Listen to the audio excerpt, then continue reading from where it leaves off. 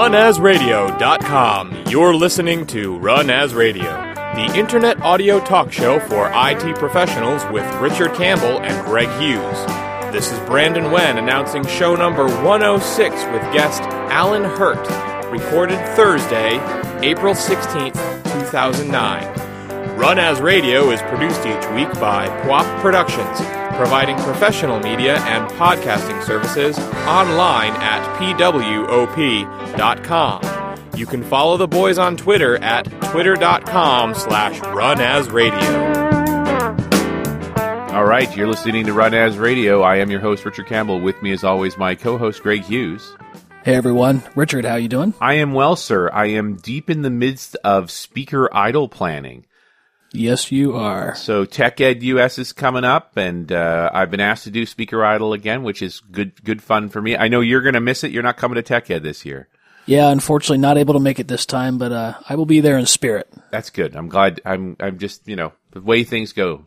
Anyway, the challenge is getting all the right contestants in place. We've got our venue set up. We're going to be doing an evening finals on Thursday, which I think is going to be a lot of fun. So it's everything's a little bit different, and I'm going to mix up the heats. I got 2 heats of IT Pro and 2 heats of Dev, so that we'll have 2 IT Pros and 2 Devs in the finals. And if people want to get involved, can they still do that? Yeah, I've still got a room for a couple more contestants. So if you're going to be at TechEd US in Los Angeles in May, and you've never spoken at TechEd before, you can do a hands-on lab, you can be a proctor, you can be in the Ask the Experts, but you've never had a breakout session, fire me an email, info@runasradio.com, and we'll talk. There's also, I think you still have a thing going on over at .NET Rocks for a contest. Yes, if you're not going to TechEd yet and you'd like to, for free, go over to .NETRocks.com and enter the TechEd US sweepstakes, and they're giving away airfare, hotel, and admission to TechEd US for one lucky winner. Yeah, that's a big deal. Yeah, no, you can't complain about that. All right, let's get right to our guest now. Allan Hirt has been using SQL Server in various guises since 1992. For the past 10 years, he has been consulting, training, developing content, speaking at events, and authoring books, white papers, and articles related to SQL Server architecture, high availability, administration, and more. His upcoming book, Pro SQL Server 2008 Failover Clustering by A-Press, is due to be published in the spring of 2009, which is now. Right about now. He has also authored various articles for SQL Server Magazine. Before forming Megahertz in 2007, he most recently worked for both Microsoft and Avanade, and still continues to work closely with Microsoft on various projects, including contributing to the recently published SQL Server 2008 Upgrade Technical Reference Guide. He can be contacted through his website at www.sqlha.com. Welcome, Allan. Hey, Allan. Thanks, guys. Thanks for coming back on the show. We had a good time last time around. It's awesome to be back digging in again. I think we did we do high availability on 2005 last time? I think we did actually consolidation and virtualization. That's right. Yep. I think I opened the show off with SQL Server on VMs. Are you crazy? Yes, it's funny how much that topic has heated up in the past year. Well, and I thought you painted a really coherent picture of there are SQL servers and there are SQL servers, and some make sense to be in VMs and some do not. Yeah, and that's still the case, although the story's gotten better. But, that's still the case with that whole thing, and, it'll be interesting to see how things go forward, and virtualization just gets bigger and bigger. I totally agree, and I see the same sort of thing on the web farm front, where large-scale websites are still bare metal installations, but there's lots and lots of website configurations that run beautifully in VMs. Yeah, and that people, what I find is, and especially with high availability, they, and things like virtualization, they want black and white answers, and I'm always in that kind of shades of gray area. They want to nail me down, and they can't. Yeah, well, because the correct answer always is, it depends. Yes, but it's not the answer everyone likes. No, I don't think anybody actually likes that answer. It's just the reality.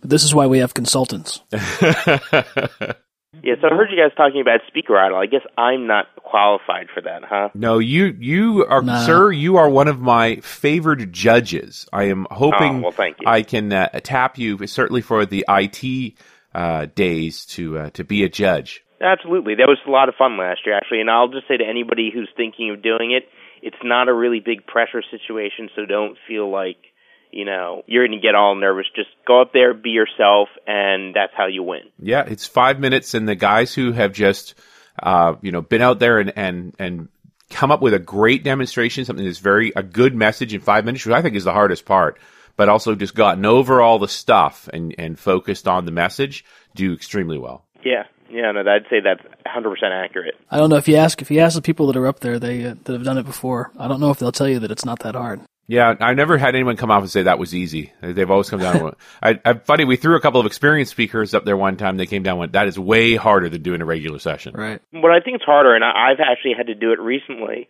of course we're supposed to be talking about other stuff, but, just as people out there who are speaking, you kind of have to think about how long you have and your number of slides. That's probably 3/4 of your battle. Yeah. Don't overdo it. If you're an expert in your field, you can probably talk about it till the cows come home. I know I can talk about things like clustering all day, probably without slides.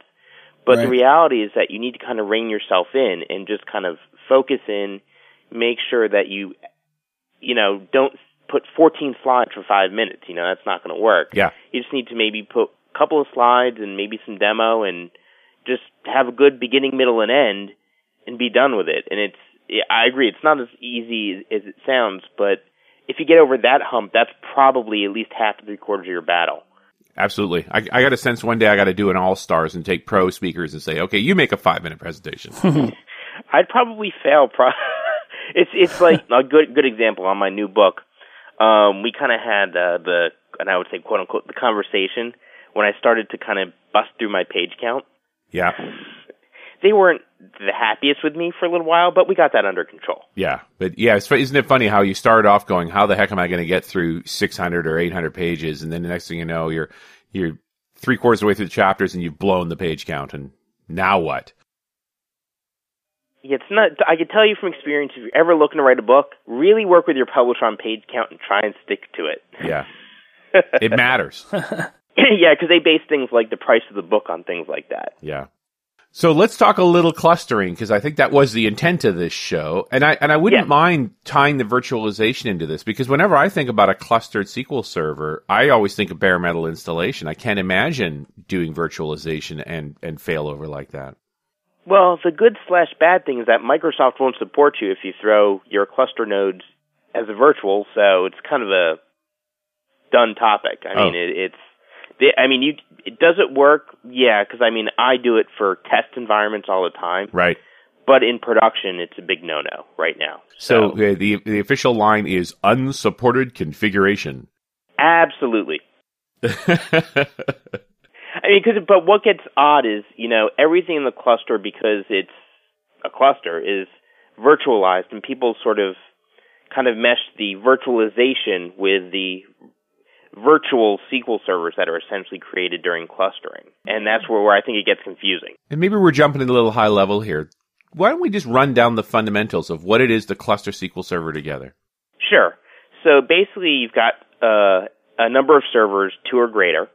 Most people these days are doing 3 or 4. Those servers are called nodes. Right. Those nodes are then clustered together via Windows. So in Windows Server 2003 earlier, the Windows level clustering was called for availability, because network load balancing is also a clustering technology, but that's not what we're talking about here. We're talking about a server cluster in 2003 and earlier, or just because they want to, confuse you a little bit, they call the feature in Windows Server 2008 a failover cluster.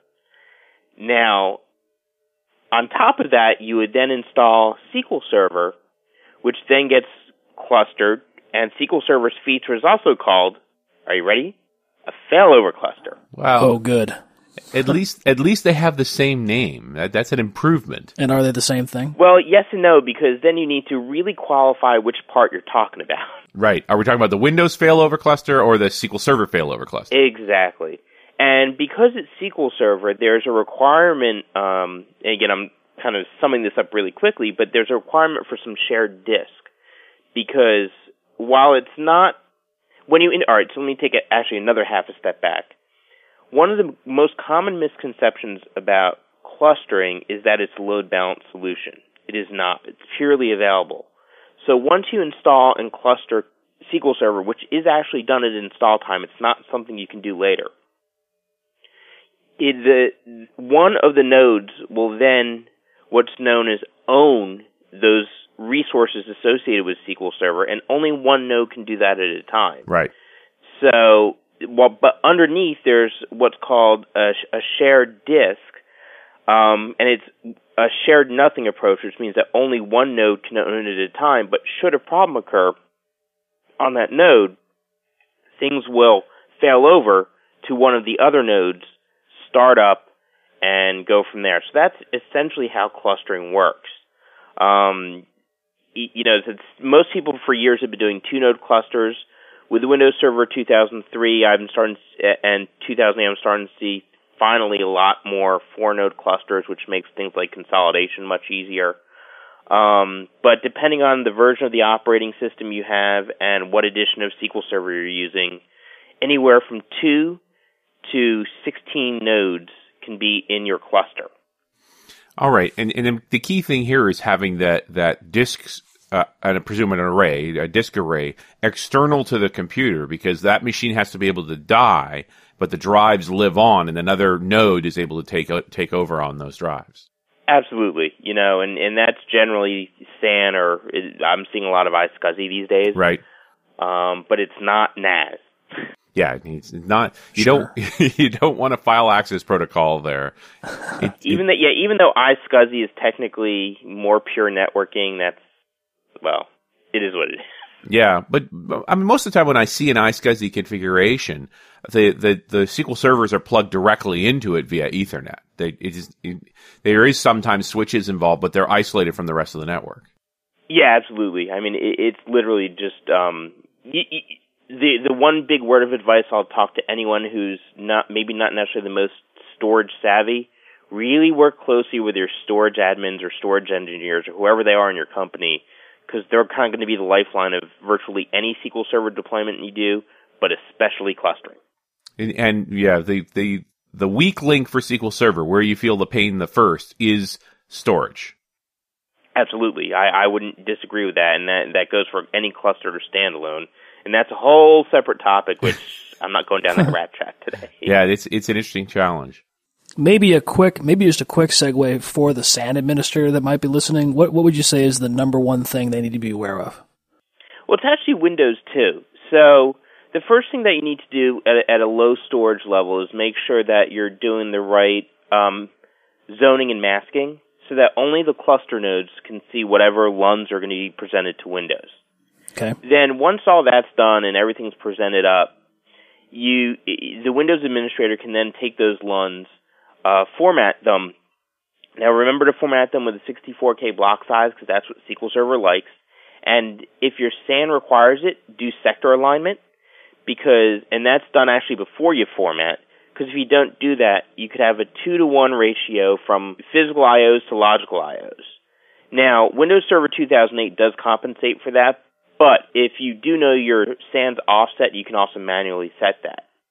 Now, one thing to note here is actually with Windows Server 2008, adding storage is actually quite a bit different than in previous times. So for anyone familiar with previous versions of Windows clustering, and I mean either a server cluster or what's now known as failover clustering, you basically had to power up one of the nodes, get all the storage added, power that down, add it to the other node. It was kind of a tedious process, had some downtime associated, especially if you wanted to add a disk later.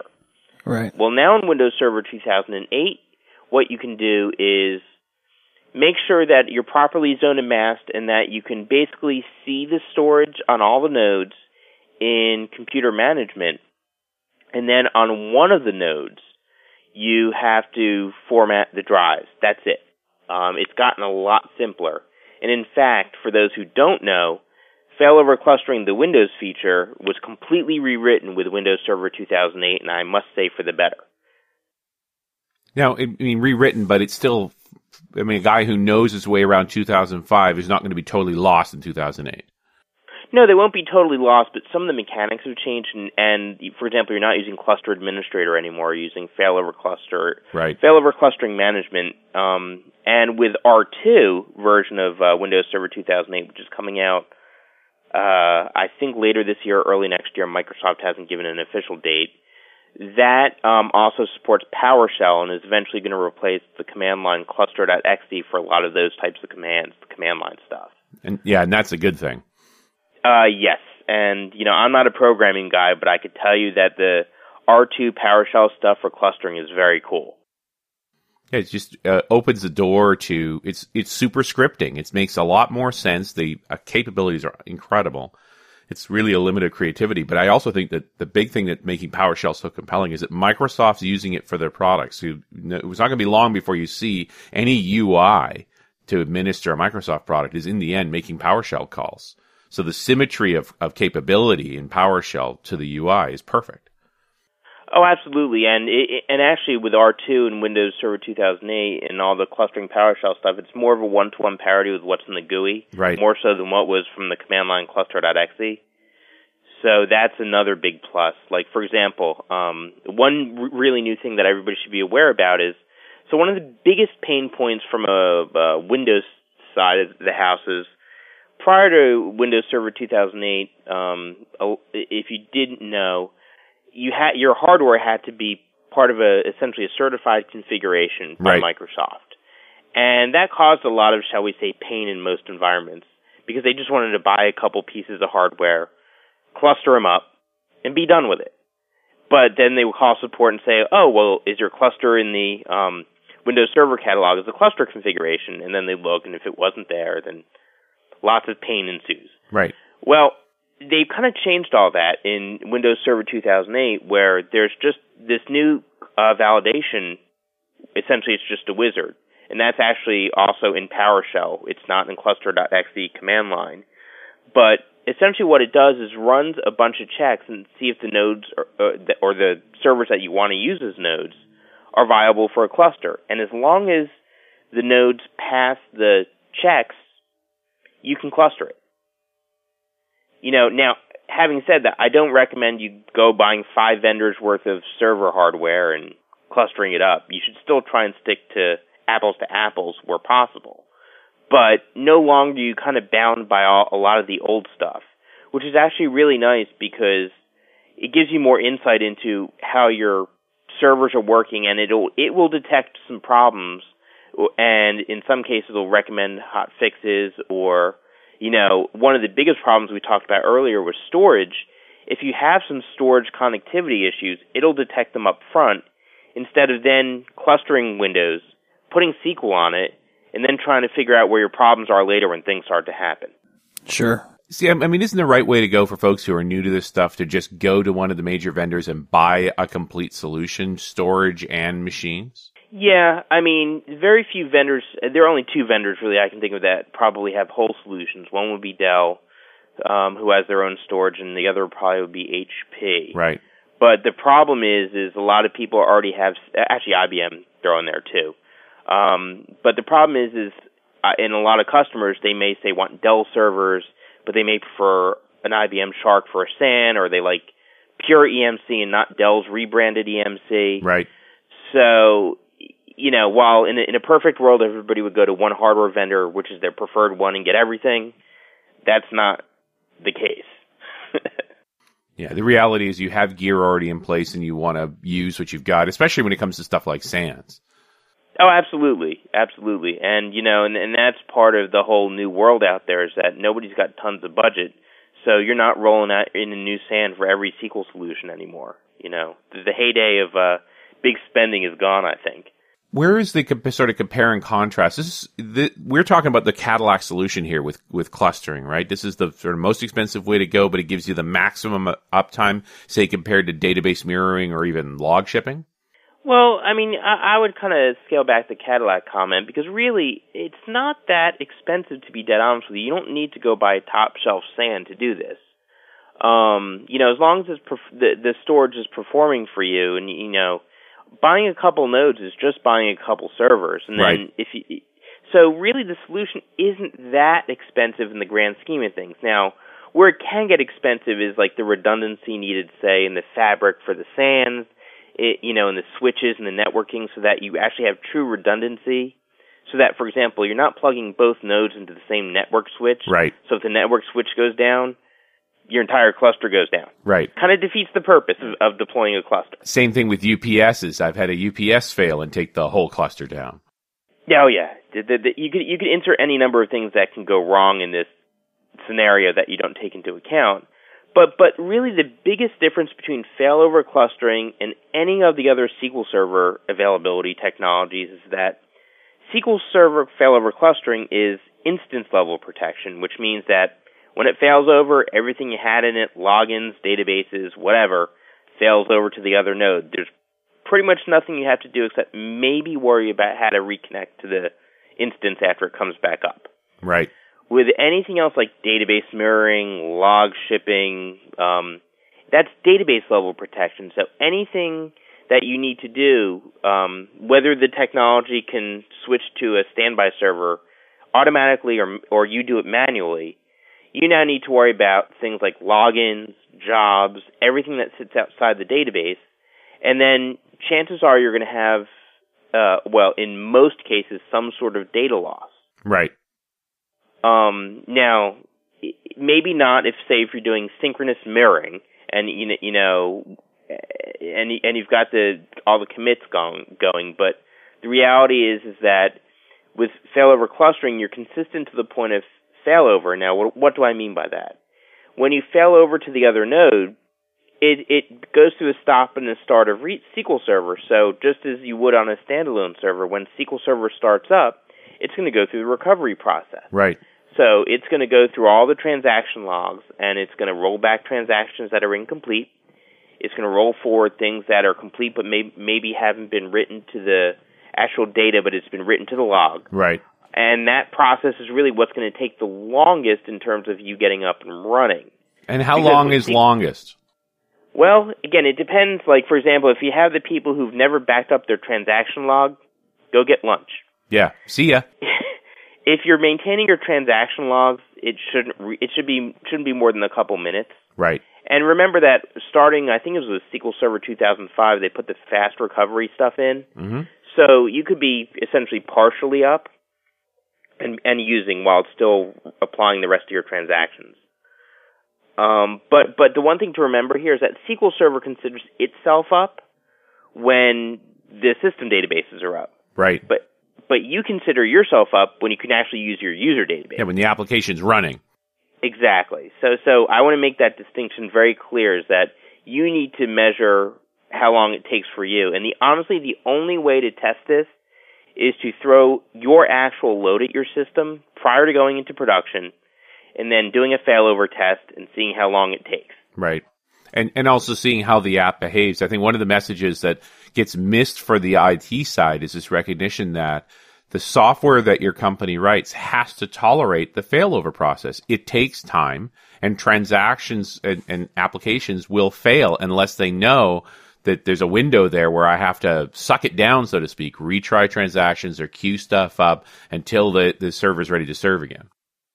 Oh, absolutely. And that's one of the biggest issues I've seen going back 10 years from when I wrote the first SQL Server 2000 clustering white paper, is that people don't understand that when you go through the stop and the start, your connections get dropped. Yeah. And if you don't code your application to be fully cluster aware, or at least put some sort of basic retry logic in there, yeah, that sucker's never coming back. I mean, I always like to kind of tell the story of when I was still at Microsoft, I was talking to a particular customer, and they were saying that, our cluster failed over, our SQL Server failed over like it should, but unfortunately our application didn't reconnect. I was like, okay, well, did you code it to the cluster, to the platform's SDK? And they said no.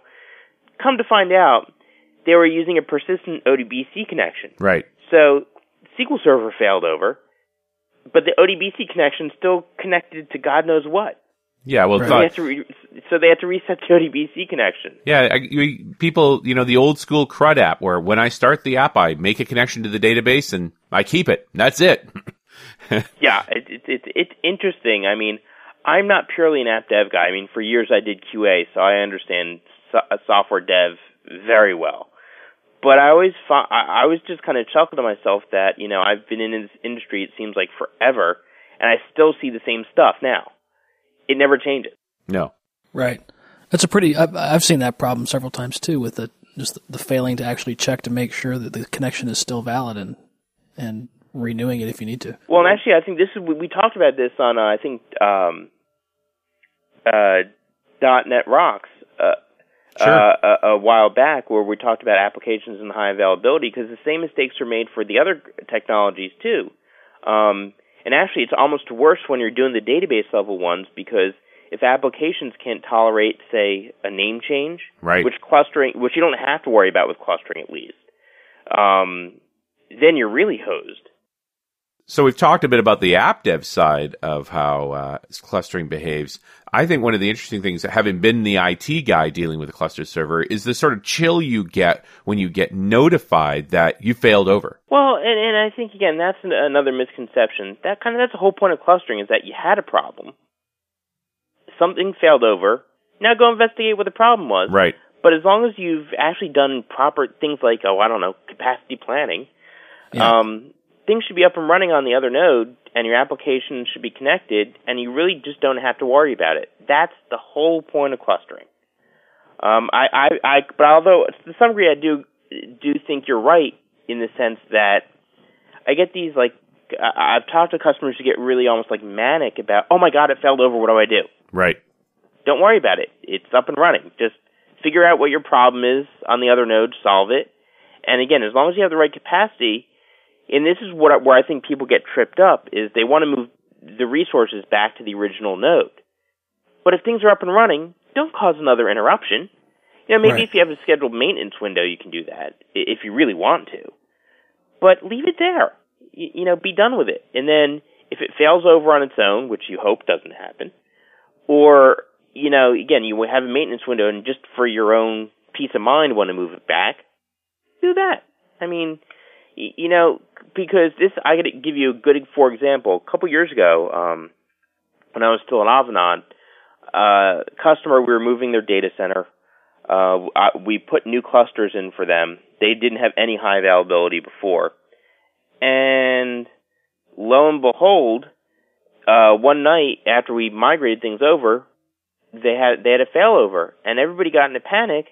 But then I said to them, guys, you're up and running now, right?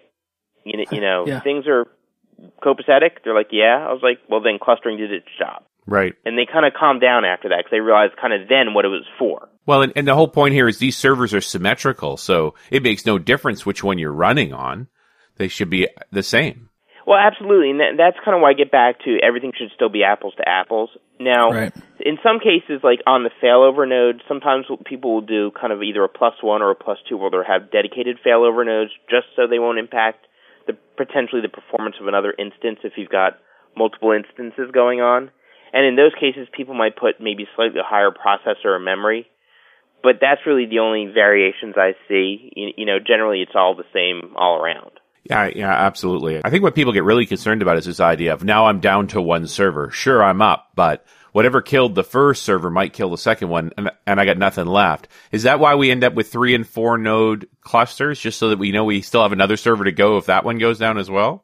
Yeah, some of it's paranoia. Some of it is actually performance.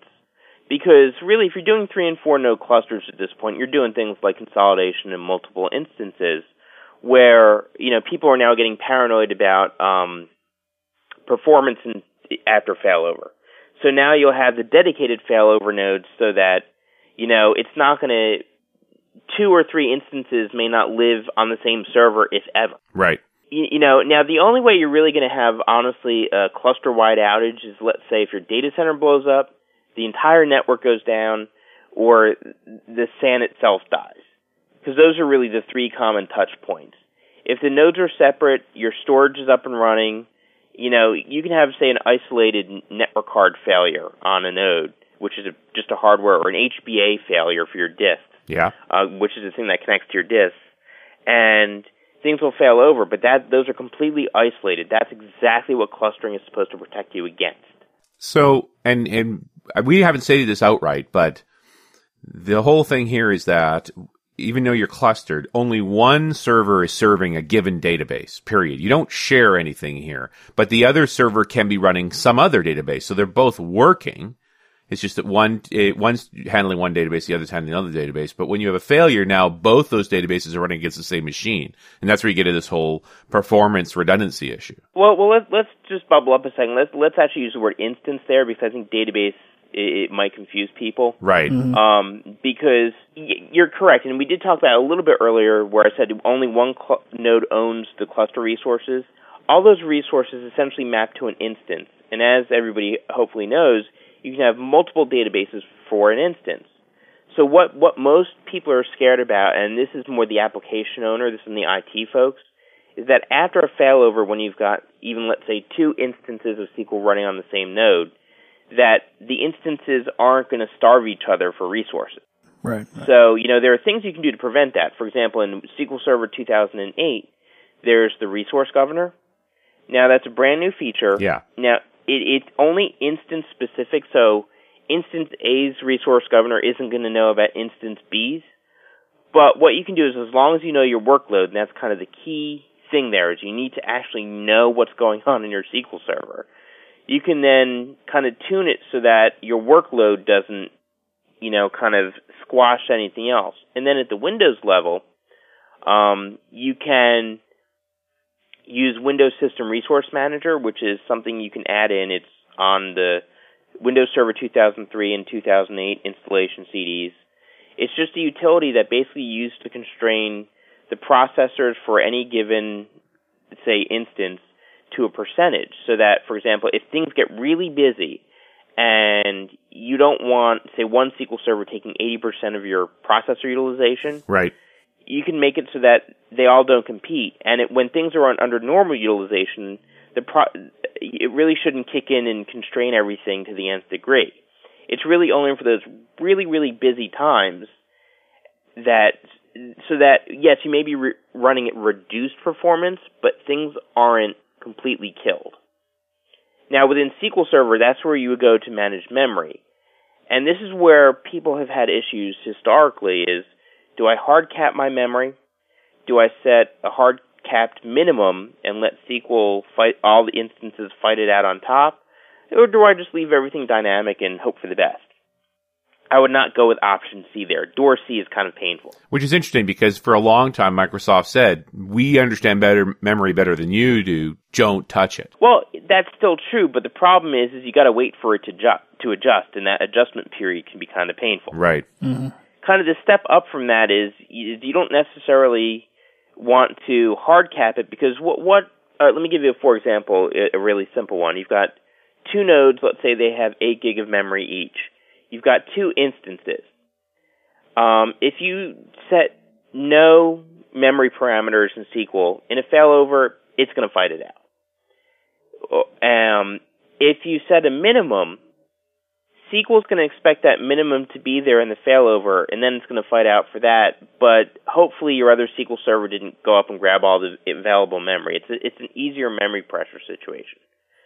Okay. However, really the best thing to do, and again, this is a bone of contention with a lot of folks in IT because it creates a perception of wasted resources, is that if you want things to really, really work after failover, you would hard cap your instance's memory. So, for example, on an 8 gig server, if 2 8 gig nodes, if you've got 2 instances, you would say set them at 3.5 gigs each max, and then in a failover, there's never going to be any contention. Right. But the problem is in the when they're separated, you've got 4.5 gigs sitting there doing nothing, and that irks people. Yeah. But then Sure. you go back to the message of what's more important to you, availability or performance. Yeah. And if it's performance, go buy some more physical memory and throw it in there. Exactly. Right. And then the other side of this is this efficiency that the same reason we don't like having a machine just sitting there waiting for the others to fail and not doing anything. Well, and this is where multiple instances early on, when instancing was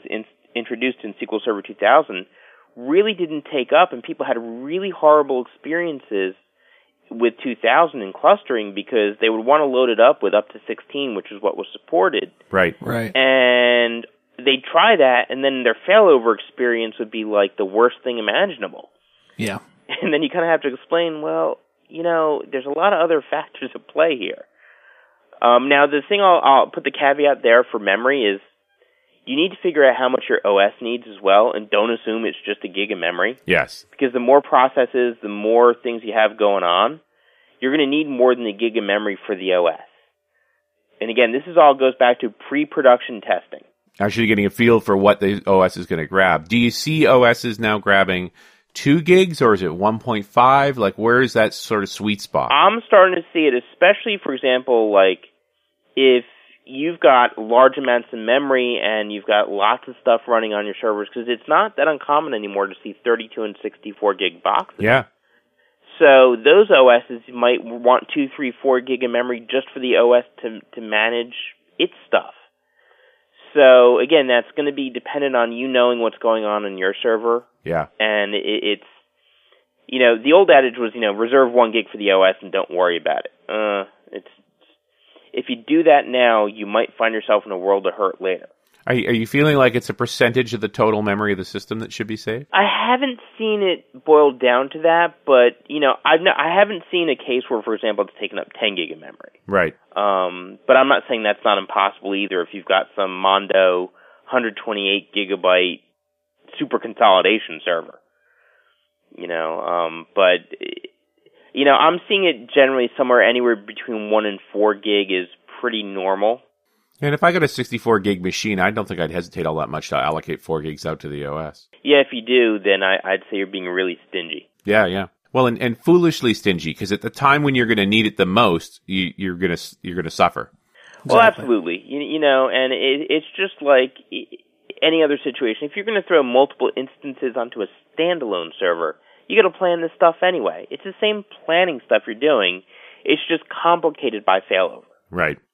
Yeah, failover does make it harder, but I think there's sort of axiomatic messages like yes, you're always up, but always is a relative concept. You've got to tolerate the recovery time. Those sorts of, don't believe the panaceas. Yeah, and I will say clustering's not for everyone. Right. I mean, people want to look at it, and I see it recommended all the time, but I always say, if you can't drive stick, why are you buying a Ferrari? Yeah. You're going to crash the $200,000 car into a tree. Yeah. If you can't, if the solution doesn't work for you, you don't understand it, you can't administer it, you don't have the expertise in house, don't deploy it. Even if on paper it looks like it's a perfect match, don't do it. Half the time when I'm called in to look at customer configurations and they're screwed up, it's because people didn't know what they were doing up front. Right. And they got the planning aspect wrong, and it's really hard to fix afterwards once it's in production. Sure. So is the other side of this the practice bit? If you haven't done a failover, you don't know it's going to work? Yeah, absolutely. You need sort of what we talked about before with load and, how long it's actually going to take to get up and running. Right. You kind of need to know how long it's going to take to do your recovery after a failover. And you want to know what the behavior is of your application after a failover or during a failover. Because the last thing that your end users want to see is an ugly error message. Yeah. Because then your help desk is going to get inundated with calls. Well, we don't know what's going wrong. And Sure. especially if it happens, let's say, midday on a Wednesday during the week. That's, great that you're up and running, but the user community is now in a panic. Yes. And it's worse if it's Saturday afternoon and you've got a busy weekend going on. Yeah, exactly. You're doing a bunch of other upgrades, and now you've got to take time away from that to deal with other stuff. Yeah, it's Yeah, if you haven't tested it and you haven't proven that it works, then you're not, you haven't done your whole job yet. Yeah. Now, one thing I also want to make sure we get in here is that one thing that people may or may not like, it's arguably the biggest change to SQL Server 2008 failover clustering is the installation. So are you guys familiar with it? Have you guys played with it? No. I haven't. So, for better or for worse, and again, I'll leave that for people to form their own opinions. I've got my opinion at this point, although it's really not that bad at all, but I just want to make people aware. So, if you're used to installing a clustered instance of SQL prior to 2008, you'll know that whether you're patching it or installing a new one or whatever it is you were doing, all the nodes were configured at once. Right. And on the odd occasion that things didn't work, they really didn't work, and it was probably some remote execution on another node. that you now need to go figure out why that was and failed, and it made the installation process painful every now and then. Not all the time. I mean, I more often than not had success, but, most of the things that went wrong are pretty common to, you couldn't really connect to the other node to begin with, so it failed. But where people felt the pain a lot more usually was around, like, say, failed service pack setups, things like that. So what they've done now is kind of take an approach to let's make sure it works and works 100% of the time. So you're installing each node individually, and not only each node individually, but each instance individually. So let's say you've got a 4-node, 5-instance SQL Server 2008 failover cluster. You will be doing 20 different installation processes. Now, let me take a half step back. It's not as bad as it sounds because they're really only the 5 main SQL servers. Those are essentially the initial installations. Then everything else is an add node operation, which is pretty quick. So I don't want to give the impression that, you're going to have 20 long, drawn-out, horrible installs. That's not the case. Okay. So they've gone for an approach that improves the setup experience where probably your rate of failure is going to go close to 0, but there's just a lot more of it to do. So, I mean, for the most part, it sounds like improvements. It's just different steps. We talked about a guy who's already familiar with clustering is going to have no trouble here, but building from scratch 2008, be prepared for some significant changes. Well, I would actually say it's the other way around. For people who haven't done clusters before, it'll probably be an easier change. Right, yeah. Like I tell you, the first time I saw the install, I kind of was like, huh? What is this? Because you're so used to it working the other way. Yeah. That it takes a while to wrap your head around what they did. Now, I will be honest here and say I didn't love it when it first was introduced into the RCs. I was not a huge fan. I'm okay with it now, actually. I've made my peace, and it's actually really fairly good. I mean, it works very well. It's just really, like I said, if you've been doing it for years, knowing how it's different. Now, I will say, for that aspect of it, it's probably the most difficult thing, just the sheer number of installs and what you need to do. Right. Now, there's one where I'd say, if you're doing especially that many instances, script your installs. Don't even bother with a GUI. Sure. SQL Server is set up now, as it did in 2005, has a full interface, whether you're using just command line switches or you create an ini file to do it. Whatever your perfect poison is, do that. There's also something called cluster preparation, which is an okay feature. Like for essentially, you kind of go through the install, but then you have where it's kind of sitting there dormant, and then you run one final thing and it activates it all. I haven't seen too many usage scenarios for that. I would just probably script a normal install. Right. And kick that out. But there are some improvements. Now, again, for those familiar with the old setup, you'll know that, let's say you wanted to have a disk associated with SQL Server, or in this case, you want to have multiple disks associated with a particular SQL Server instance. And a quick digression here, SQL Server 2008 still requires drive letters right. For your disk. Now, you can put mount points under the drive letters, but it still requires at least one drive letter for that installation. All right. Having said that, prior to SQL Server 2008, you could only install or select one drive per SQL Server instance, and then after the fact, you'd have to go into Cluster Administrator, or in this case, in the case of 2008, Failover Cluster Management, and add the drive in later. And it was just kind of a whole pain because the drive for SQL Server to use it needs to be what's known as a dependency. Well, what's really nice about 2008, and after 10 years of probably me, jumping up and down and standing on my head and spitting wooden nickels, and I don't think it was just me, but... Yeah, but it's a great visualization there. I'd almost pay to see that. Me standing up there at Tech Ed on my head, spitting wooden nickels. But they've added in the ability to select multiple drives as long as they're available at installation time during the setup process, which is really, really nice. Yeah, no kidding. Yeah. Good step forward. Yeah, so there are lots of little things like that they added to setup, which are subtle, and if you haven't used it for a long time, probably won't appreciate. But that was even last year when I first saw the new install, and I went, huh? When I saw that they added the multiple disk thing, I was like, hallelujah, finally. Yeah. All right, Allan, I think we're just about out of time here. Any final words to call out to the listeners? My book, you introduced it as spring. It should probably be out a little after spring. We're looking at June. Okay. But not that much longer after spring. It's spring-ish. You know how this thing goes. Oh, yeah. The failover clustering isn't evil. It's not bad. It's not rack. It's not a load balance solution. But everything has pluses and minuses. Yes. Mm-hmm. Just really sit down and understand what you're deploying and understand your reasons for deploying things. Right. And then your installations will go much smoother. Excellent. Allan, thanks so much for coming on the show. Thanks, Allan. Thanks for inviting me, guys. And we'll talk to you next week on Run As Radio.